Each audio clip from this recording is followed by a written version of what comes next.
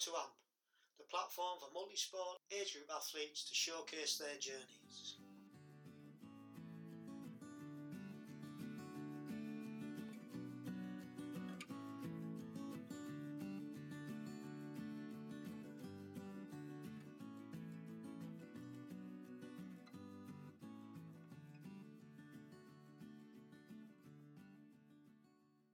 Welcome back to the podcast. Thanks for tuning in. This is episode 13, unlucky for some, and it was definitely unlucky for me. Even though I had a fail-safe plan of 2 backups of the recording, on episode 13 that all went to cock. So thankfully Megan agreed that she would come back and finish off the podcast, as we got 27 minutes in and then nothing. Also, got to admit on this one, the sound quality of the first 27 minutes, for some reason, isn't very good. We do make amends in the last 10-15 minutes when Megan came back, and the sound quality is a lot better. So, please bear with us. Apologies in advance. Not up to our usual standard, but these things happen. Right, a few updates now. We've had various guests on the show, and some of them have been up to some weird and wonderful things over the last few weeks. We'll start off with David Pearson, who was on episode 8, and he cycled from Bristol to Mablethorpe. That's 400 kilometres across country in some of the worst conditions you can imagine. So that's a great effort from David there. And if you want to see some of the pictures and video of the conditions that he actually had to put up with, have a look at his Instagram. And they're all on there, so well done, David. Matt Baldock, who was on episode 5, he raced at Alton Park and he finished 3rd overall, so that was a fantastic finish, fantastic race. Well done, Matt. And on episode 10 we had Alf Lakin, the 80-year-old from the Gold Coast in Australia. Well, he's recently been taking part in a qualifier, duathlon, for the Almere World Championships for next September. So well done, Alf. Videos look good, pictures look great, and you can catch Alf on Facebook, Alf Lakin, if you want to check out his results. Also, the virtual London Marathon took place last weekend, and there was over 47,000 people took part, and my wife Kate was one of them, and she smashed it. So she had a help of a posse of 15 friends giving her support, which was very humbling. She was doing it for a great charity close to our hearts, which was the cardiac rehab of Louth, and she raised over £500, so well done, great effort. And finally, can't leave without mentioning a bit of cycling, can I? Been watching the Giro this week. It's weird when a plastic water bottle puts out the race favourite.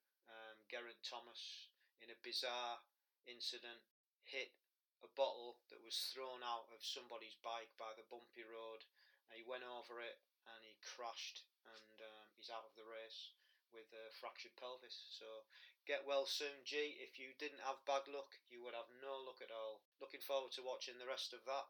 Keep on racing, guys. Keep sending in the results. We'll get them mentioned on here, all your hard efforts and your hard work. So well done to everybody so far. So on episode 13's guest, Megan Powell. She's a GB age grouper, and she's also a medical student. She spent 8 years at uni, and while she was at uni she rode and played netball up at Newcastle University, and a shoulder injury made her have a rethink about changing her sport. And funnily enough, she was coached by Sarah Harding, who was on episode 6 at netball. It's a small world. And she grew up watching her mum Maria Powell, race around the world, who herself is a successful age group, and the family used to have training camps in Lanzarote. So she was inspired by her mum to take up the sport, but she really didn't want to step on her mum's toes. So I guess it was inevitable that she was going to find a way into multi-sport at some point. Since taking up the sport and qualifying to represent GB, Megan's had a whole host of success, and this includes first in the 25 to 29 Sprint Duathlon Championships this year in Punta Umbria, and She was second in the 20 to 24 and third female overall in the Sprint Duathlon Championships in 2009 at Targu Muars. She was also second in the 2024 Standard World Championship 2019 in Pontevedra and 2018 in Finn. So she's got a great palmarès, and she fits in a medical studying around a training, or is it the other way around? Fits in a training around a medical studying, probably. But we've had a fantastic chat, very knowledgeable, very dedicated, and I hope you enjoy. Is on AMP. Thanks for coming on and agreeing to do this and sharing your story with everybody. Much appreciated. Yeah, that's okay. I've been looking forward to doing it. Yeah.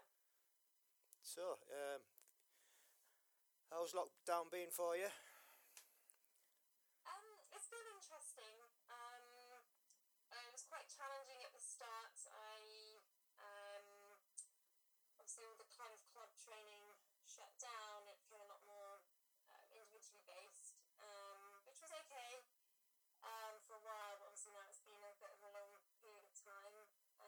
My university course, which I'm doing, has all gone online for a bit, which was also quite challenging. So spending a lot more time at home was just different. I'm normally a very busy, out and about person, and suddenly I was just confined to my home really, and going out and about occasionally. So it's quite challenging. But obviously more recently things are opening up a bit more.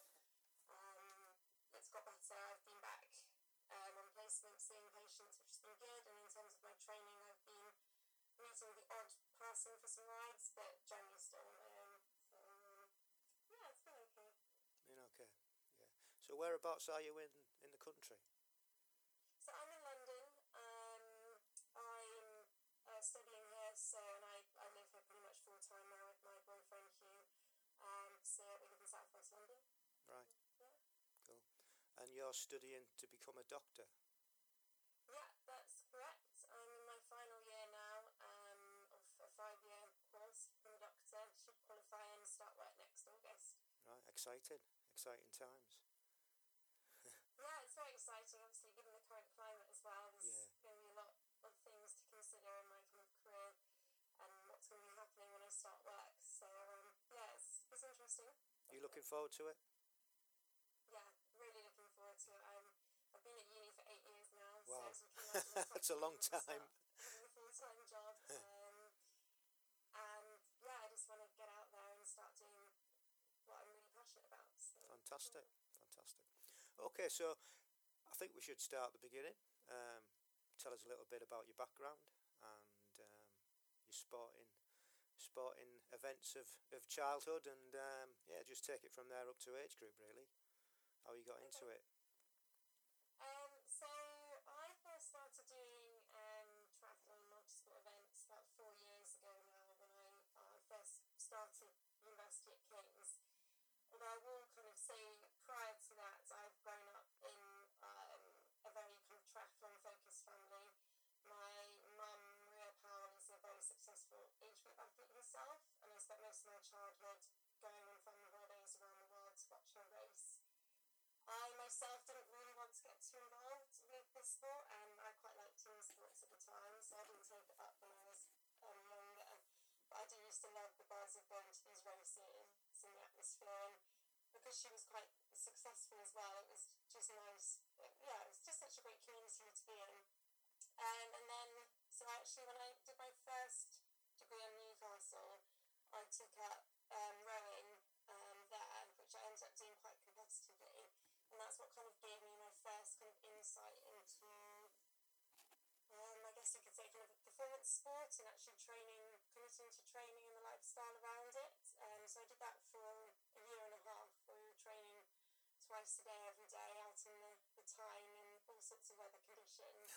It was great. I absolutely loved it, and I was obsessed with it.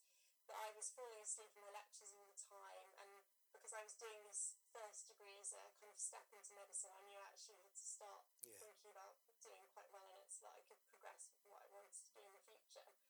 So I gave up the rowing, started doing a bit more running. So running is something I've always done as a kid, mainly as a kind of stress release through exams. used to do the odd fun run with my mum, but never anything particularly competitive. It was more team sports for me when I was at school.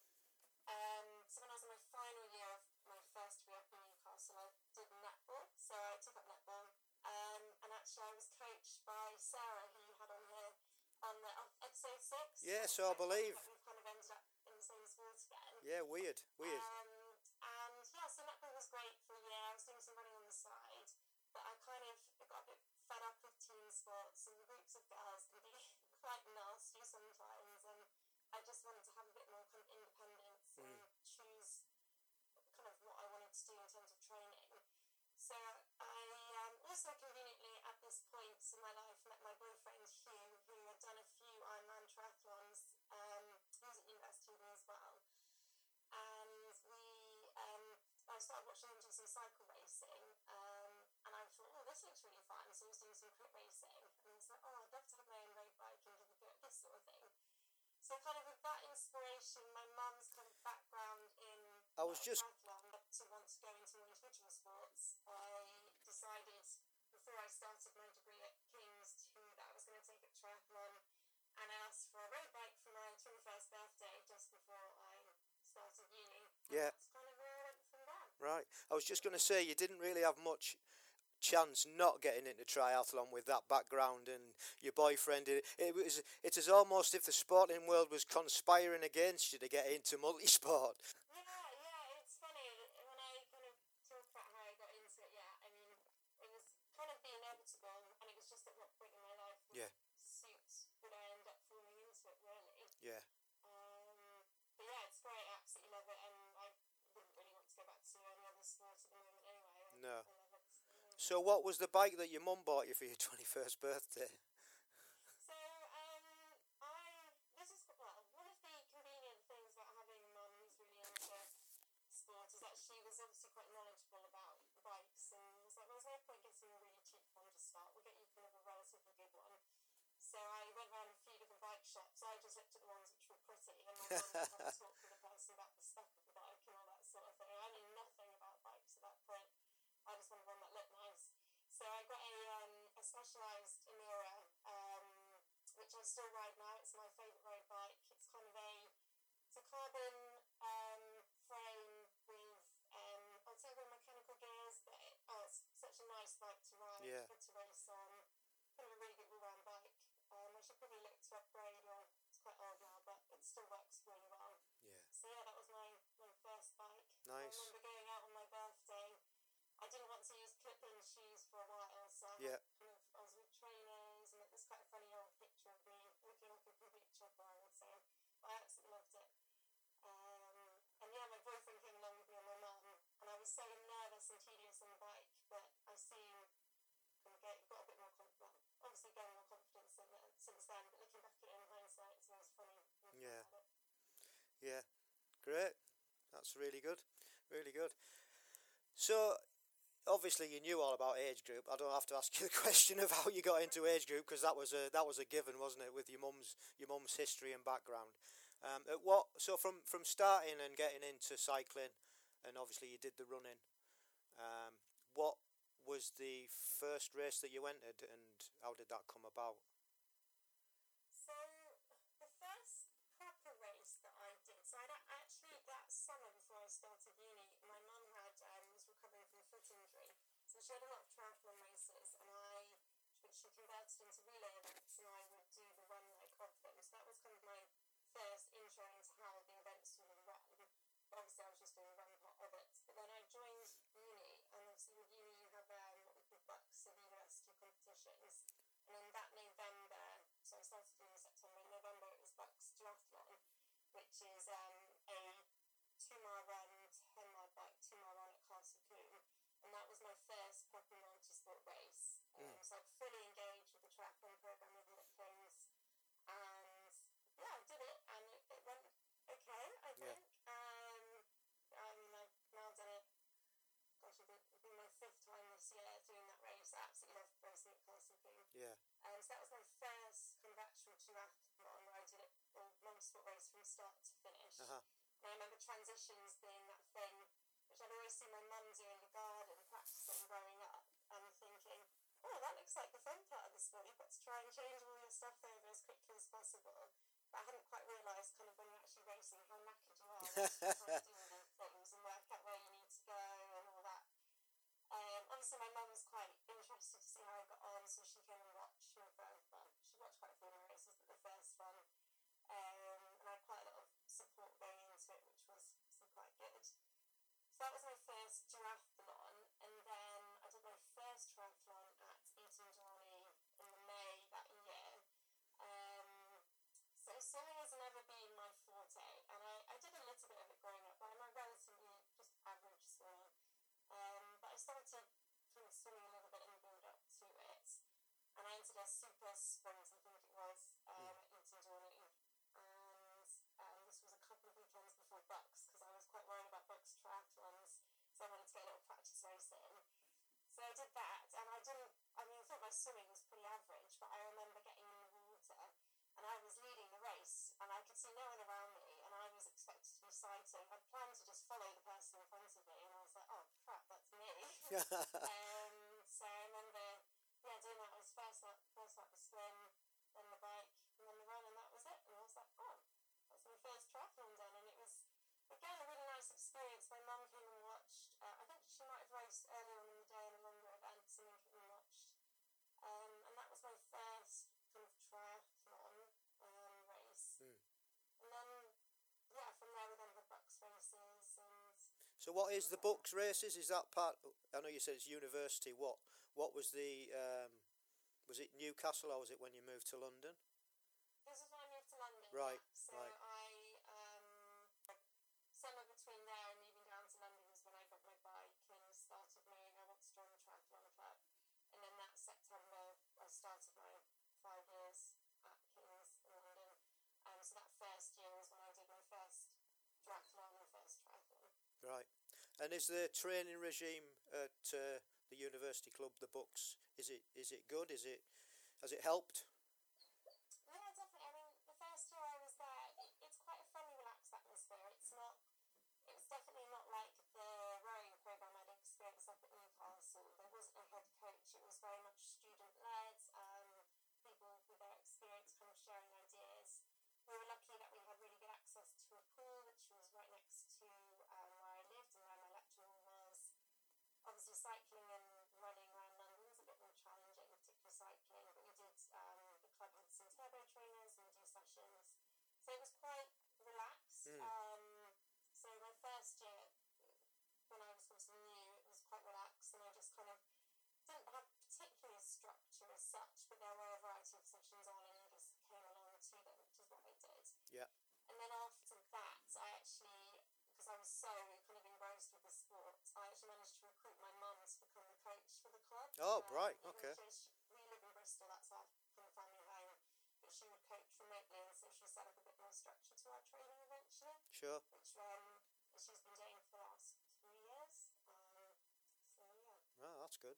Yeah.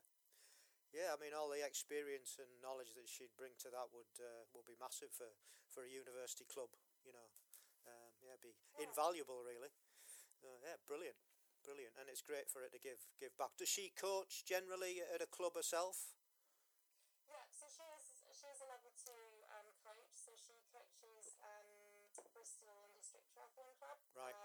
Does a lot of the junior section. So yeah, she's really enjoys coaching, and she coached me personally for quite a few years, as well as doing this kind of remote stuff for the Triathlon Club. So so she obviously has a lot of knowledge, but also the qualifications and what have you as well. Great. So on that, from a coaching point of view, what sort of coaching regime do you do from, say we take, obviously this year's not an ordinary year, but if we revert back to 2019, how does your year pan out? Obviously you've got your A races, but how does the plan work out for you? What does your coach set you up? So it's a bit of a challenge being someone who wants to compete in both triathlon and duathlon, because obviously duathlon's more winter sport and triathlon's in summer, but you can't really keep your season going the whole year round. So I normally plan in my major races, so world and European races first, which up till now have been purely duathlon events, but they're often sometimes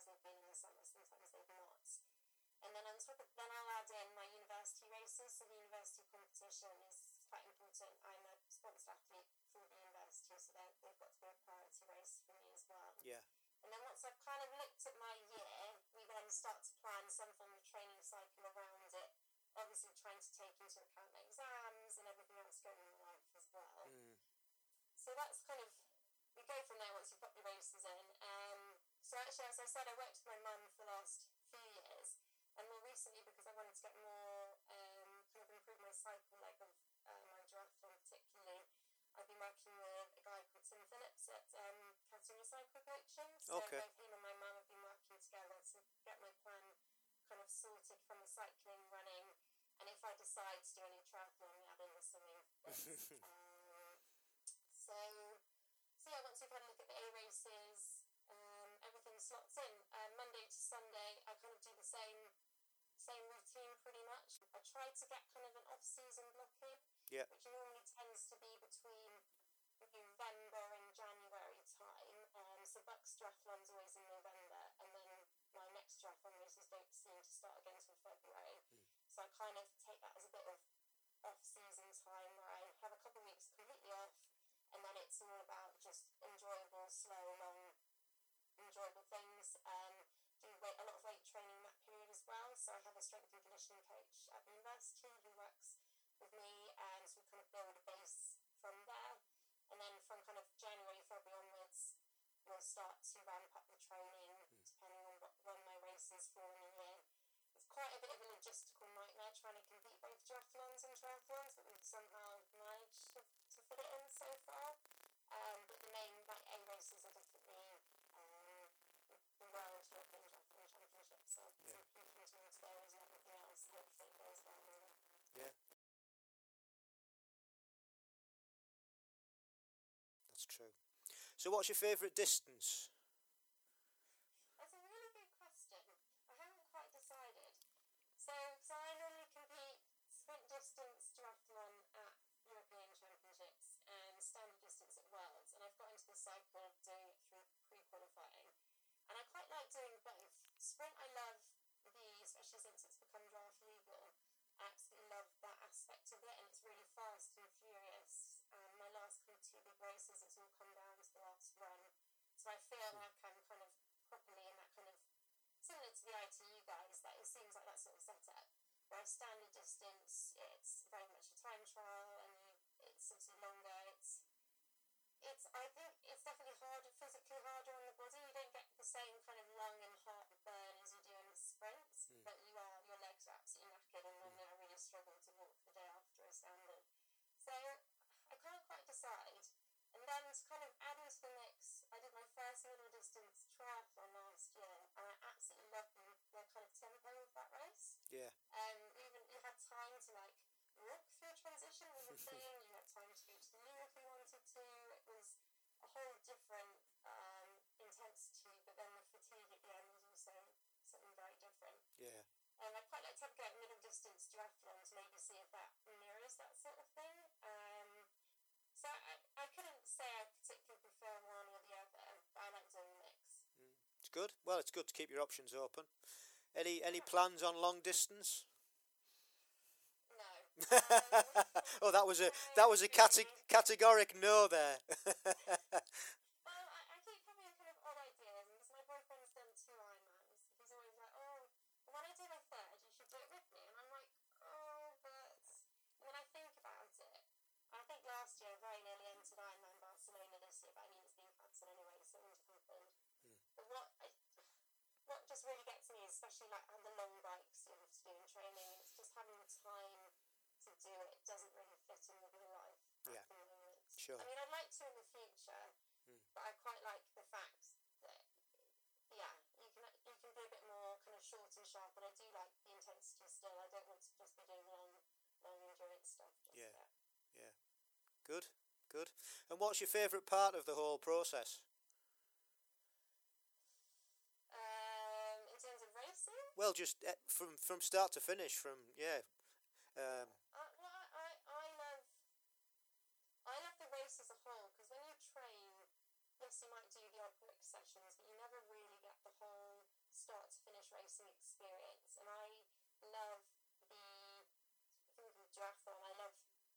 first run where you have your fresh legs, and then you come into the transition part, I think, is just a whole other element which you can't really fully simulate in training.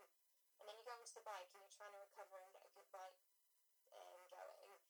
And then before you know it, it's time to get off your bike and do that final run, and you're trying to change your shoes over as quickly as possible. And then the final run, you're just completely zapped and you've just got to give it all you can. So I think just the whole event of racing I absolutely love, and that's why this year's been so hard. But I love training, I love going for bike rides, I love running, I love the odd swim, but when you put it all together, that's my absolute favourite part, and that's why I like racing. So, yeah. Hints and tips for anybody listening who's new to the sport, like multi-sport as a whole, or who wants to get into age group racing, either duathlon or triathlon. I would say getting a coach is really important. It gives you, especially a good one who you can talk to and talk about your life, because I mean pretty much all of us don't do this full time. We've got other lives going on, Yeah. and you fit your training around, and so it's about being the most time efficient you can, and a coach can really help you with that, as well as plan your training so that you are improving. Quite often people who are self-trained kind of end up in this plateau, and if you've got someone else who's kind of looking down upon it, they can spot where you can kind of improve or things you can tweak to make your training different, and it makes it more interesting. Sure. So definitely getting a coach is really important. I definitely don't get psyched out or worked up by other people's equipment. So I remember turning up to races and looking at people's bikes and thinking, oh God, these people have £8,000 bikes and I'm here on my road bike with clip-on bars, but I'd still beat them. And I'm just like, well, it doesn't really, your equipment, it can kind of psych you out, but it's not, don't get worked up about it. And also don't think, oh, someone looks really pro at a race. Just try not to look at everyone around you and just focus on your own race and what you're trying to do. Yeah. And obviously at the moment where it's all racing is, if it's happening, it's in time trial format, so even more so it's important to focus on you, your watch, your times, and not everyone else going on around you. So those are kind of two main things.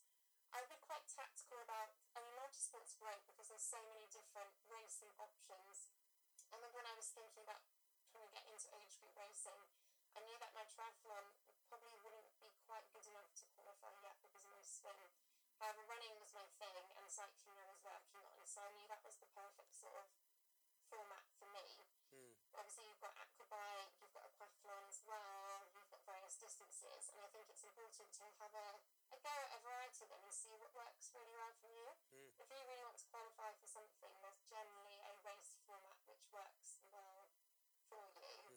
And then also have a look at the qualifiers and have a look at who else is going to be racing there and where you're more likely to get that qualifying spot in some races compared to others based on popularity and that sort of thing. Yeah, great tips. Great, you know, it's so true. Doing your research on the competitions always a good one, where you can choose your races then to see if you've got a chance or not. Yeah, I know it's definitely the way I look at it when I'm trying to qualify. Yeah, wise words there, Megan. Wise words. What's your favourite piece of kit? My turbo. I absolutely love my turbo. Especially obviously since this year in lockdown and the weather in the UK. I'm very much a fair weather cyclist and I don't like getting cold and wet. So the turbo, and especially also in this London, it's really easy to get out for a drive. Yeah. It's only action pushes down now. So the turbo, you don't have to worry about traffic, you can really absolutely estimate time to put some good music on, kind of end up into a bubble of happiness. I've recently just got a direct drive one, which has completely transformed my turbo in game. So yeah, my turbo I would absolutely recommend to anyone, and especially at the moment as we're going into winter, might have lockdown again, maybe reduced opportunities to go outside. A turbo trainer I think is absolutely essential for triathlons. Yeah, again, great. It is a great piece of kit. What turbo have you got, or just got? Did you say? I've just got a Wahoo Kicker Core. Oh, nice. Yep. So they're the cheaper one, but it had really good reviews. Yep. It's basically silent. My direct drive one was annoying the neighbours and Right. stuff. Yeah. So, and it just feels like you're out on the road. I absolutely love it. Yeah. And are you linked up to any programs? Yeah, I am a Zwifter now. Ah. I used to completely reject the idea of Zwift and thought, no, you don't need a computer game to motivate you to train, but now I absolutely love it. Yeah. I've been doing some virtual racing Yeah. with my cycle team.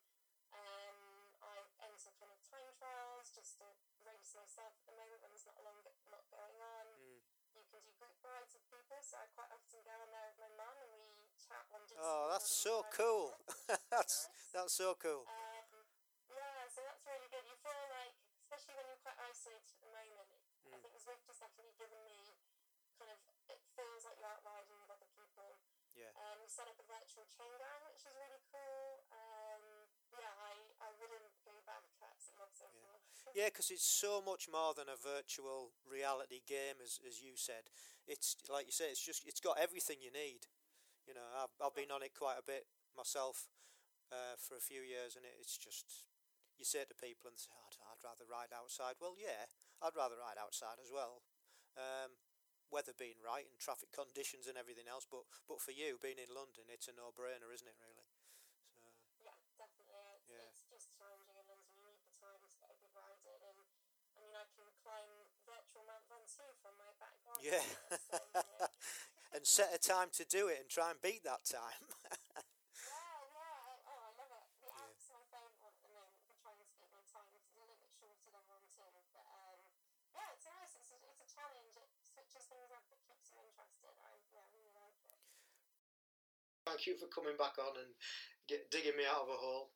I don't know what happened, but anyway, we'll carry on from where we left off, and I think that was where the podcast finished. And I think the next question was going to be your long and short-term goals for the future.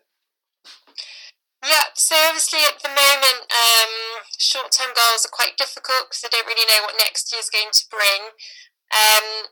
I'm in my final year of my course, and my plan was to get one good summer of racing in before graduating as a doctor next year. Hopefully I might still be able to get some races in. I've qualified for both European and World Duathlon and World Triathlon Championships next year, so if those can take place and fit in with my life, then I'd quite like to do those and obviously try and do well. And yeah, any racing I can get in prior to starting work could be great.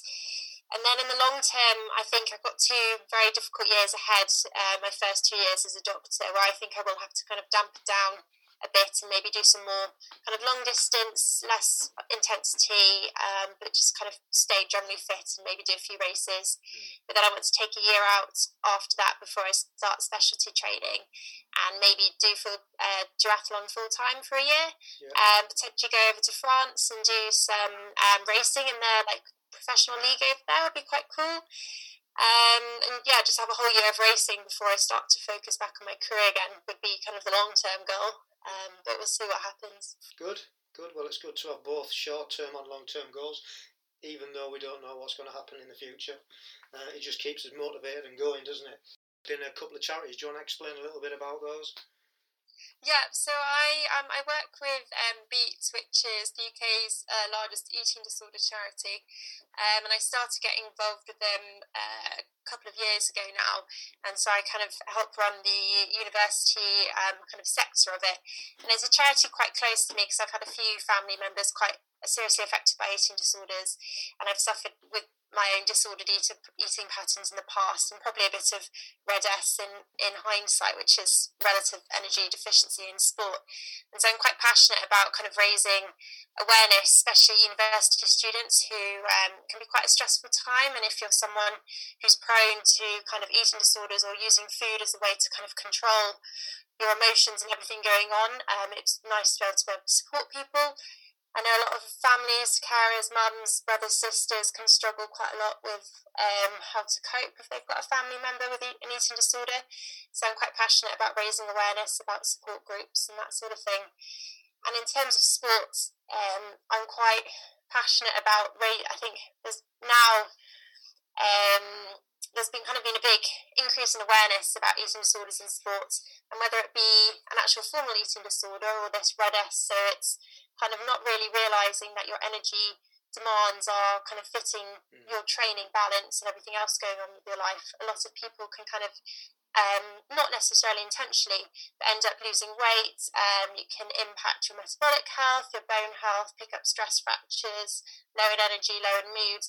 And whether that be intentional or unintentional, I think it's really important to kind of raise awareness about the importance of fueling your exercise and your training properly, and making sure that you're recovering well to kind of increase both your health as an athlete, but also just your general health and well-being long term. So yeah. But athletic point of view, is that really common then? I mean, I think it's very common, especially in endurance sports, and we're hearing a lot of stories of kind of professional athletes, elite athletes, but also age group athletes coming forwards at the moment where they've either had a formal eating disorder or they've kind of got into, kind of slipped into this red S sort of thing. And I think in a sport where for a long time people thought lighter equals faster, we've now realised that that's not necessarily true. And especially in females, if as soon as you start losing your period because you're not eating enough, that is a really bad sign of things to come, things like fractures, injuries. And so yeah, it's very common, and I think there's been a lot more said at the moment. So Train Brave is a great initiative set up, which talks all about eating disorders and disordered eating in sport. And I highly recommend all endurance athletes have a look, and it really opened up my eyes to how much I really need to fuel and focus on recovery and the right sort of foods you're eating. But also your relationship with food. I don't think it should be as strict as some people are, and it's just really important to have a nice balance, both in your training, both what you're eating, in order to just be healthy as an athlete and healthy as a human being, really. Yeah, healthy lifestyle all around, eh? Yeah. So where can the listeners... if you just Google it, will come up. Yeah. There's also got Twitter pages, Instagram pages.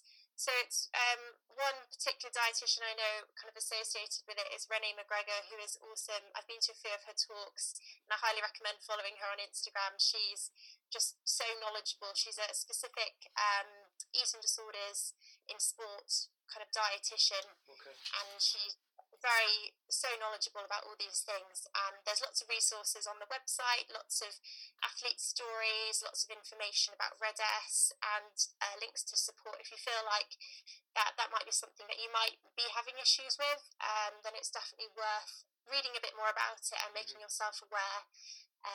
Yeah, definitely. Your professional career going forward, what does that entail? What are you hoping to do? So my end goal is I think that I want to become a GP. I'm really interested in kind of the holistic approach to medicine. I like not just their kind of medical side, but people's social lives, what they're doing, exercise, food, and that sort of thing. And I think general practice gives you a really nice ground to be able to discuss all those things with people. I'm also really passionate about public health and getting people active and moving, and also both kind of people who need to be more active, but also people who are maybe too active at the moment. And I think hopefully in that sort of role, I'll be able to help all sorts of people out. I'm actually currently on a general practice placement at the moment. I've been there for 6 weeks now, and I absolutely love it. And every day I come home, and I'm so happy there. So I'm sat in at a local GP practice, and I am involved because I'm now in my final year. I get a little bit more responsibility. It's quite a lot of telephone calls at the moment, but I quite often kind of start and lead the calls. People with all sorts of issues, and we decide whether they need to come into the surgery or not, if we can kind of deal with their problems over the phone. If a patient comes into the practice, I get to see them first, take a history, examine them, and then I present to the GP I'm with, and we discuss management going forwards. So I do that kind of 9 till 5 pretty much every day at the moment, completely unpaid, part of my learning, but it's really great, and it's the satisfaction I get from helping people. I just know that this is the sort of career I definitely want to go into. It's been a long old slog. I mean, I've been at uni for 8 years now, and to become a GP, it's going to be another 6 years from when I start next August. Right. So at least I start getting paid next August, which is always good. That'd be good. But then 2 years of foundation training, and then 4 years of specialty training to become a GP. Excellent. Yeah. So although you've been doing it 8 years, you've still got quite a long way to go, eh? Yeah, it's a longer pathway, but I think what's quite nice about medicine is it's quite defined career progression. So you have your top end goal, and you are as of next August, I am a doctor, but you are at the bottom of the pile, and you're just working your way up to where you want to be. You're still seeing patients. You're getting paid a salary. You are a doctor. It's just various years that you have to tick off and experiences that you have to get to kind of get to that end position, really. Cool. Well, best of luck with that, and I hope it all goes well. And we'll be keeping an eye out not only in your athletic ability and tasks and ventures, and also how you're getting on medically as well. So that's really cool. I believe you had a race at the weekend. I did, yes. So you're one of the lucky ones of this year of 2020. So do you want to tell us a little bit how it went? Because we're all envious, obviously. Yeah, it was great. So I raced a standard distance triathlon at Hever Castle last weekend. It was really great. I haven't done a standard distance triathlon, I think, since last year now, and I kind of went into it knowing it would be quite hilly, knowing it would be a bit undulating. But the course was amazing 10k off-road, which is quite a nice thing, quite common in age group racing. You get these multi-lap, quite boring courses, but this was really nice. Completely off-road though, which was fun. You had to pace yourself quite well. The bike was 40k rolling. There was never a flat part on the bike, which was also interesting. Unfortunately, on my way out on the bike, I managed to lose all of my nutrition. So I had two gels strapped to my top bar, and they both came off over these speed bumps coming out of transition. And only when I looked down to go and grab my first gel, I thought, this is going to be interesting. I just had a bottle of water on the bike, but I thought I'm feeling okay, so hopefully it'll be all right. And I was, it was pretty good. I went on to my last 5k run, and I was pretty knackered. So it wasn't my best run off the bike, but I finished third overall in the end. I was only 2 minutes off first. It was quite close. I actually thought I was second, but frustratingly, because we were staggered times, I didn't realise there was a lady behind me who had caught up a minute on me, which was a bit frustrating. But I had the fastest bike time and fastest transition, so I was really happy with that. Brilliant. And it was just nice to be out racing. I think I did it to enjoy it, really. Position was a bonus. It's just nice to race on a fun, beautiful course in the countryside. So yeah, it was good. And how was it all set up with COVID then? What were the precautions? Yeah, so you had to fill out questionnaires prior to racing, and you're only allowed one spectator to come and watch you as well, who also had to fill out a form. You got temperature scanned when you came in, and you were put in this kind of holding pen before you could go into the main event village, and you had to be there at a set time according to your wave. So my race wasn't actually till 1 p.m. There was racing all morning, so I was only allowed to arrive at a specific time.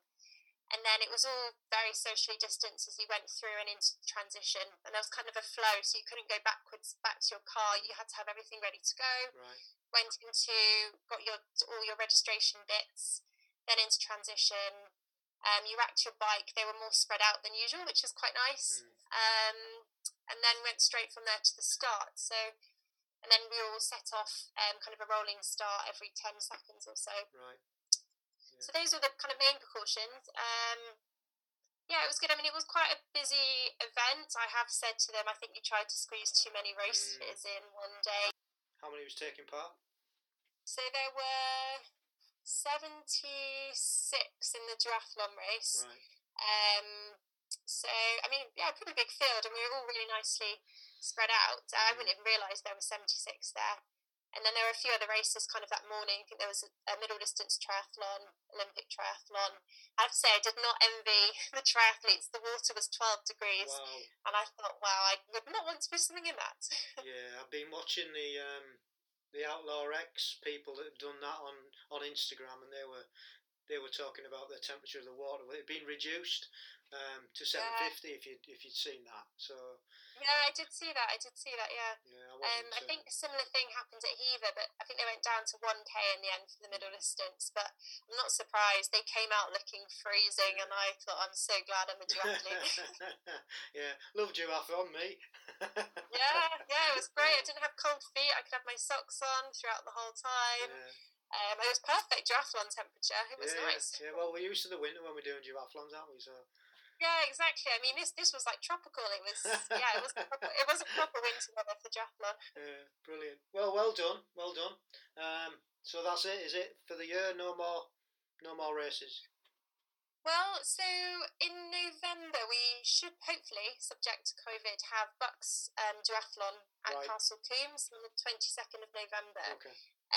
I'm hoping it should be able to take place. It's organised by DB Max, who have been doing racing all the way through the summer, some really good kind of socially distanced time trial races. So I'm hoping it will take place. So my plan is to kind of move on, because it's a 2-mile run, 10-mile bike, 2-mile run. Right. So it's quite kind of short, fast and furious. So my plan is to kind of cut down my distance and kind of increase the intensity over the next few weeks. I'm quite busy with uni things, so actually if I can get the most time efficient strenuous sessions in, that would be great. It'll fit in. Build towards that, and then have some time off after that before whatever next year holds, really. Good. Right, thank you very much. I think it's a good place to end it, and thank you once again for coming back on and rescuing AMP, the podcast. That's all right. Take care. Thank you. Cheers. You too. Bye-bye. Thank you. Bye. Well, that was a great insight into how Megan juggles her career to be a doctor and fitting multi-sport training and racing into a busy schedule, as well as the charity work, which is close to her heart. And if you'd like to know more about either charity, you can find Train Brave on Instagram at train_brave, and also on the internet at trainbrave.org. And you can find Beat Eating Disorders on Instagram at eatingdisorders_voice, and the webpage is beateatingdisorders.org.uk. And that's it for another episode. You've been listening to me, Richard Conway, at AMP. And if you'd like to get in touch, you can email us at agegroupmultisportpodcast@gmail.com, and you can follow us on Instagram at amp_67, on Facebook at ampgb, and Twitter at Age Group Multisport Podcast. And we would really appreciate it if you could leave us a rating, a review, or a comment, and subscribe to our podcast. And remember, stay safe, keep training, and love the process.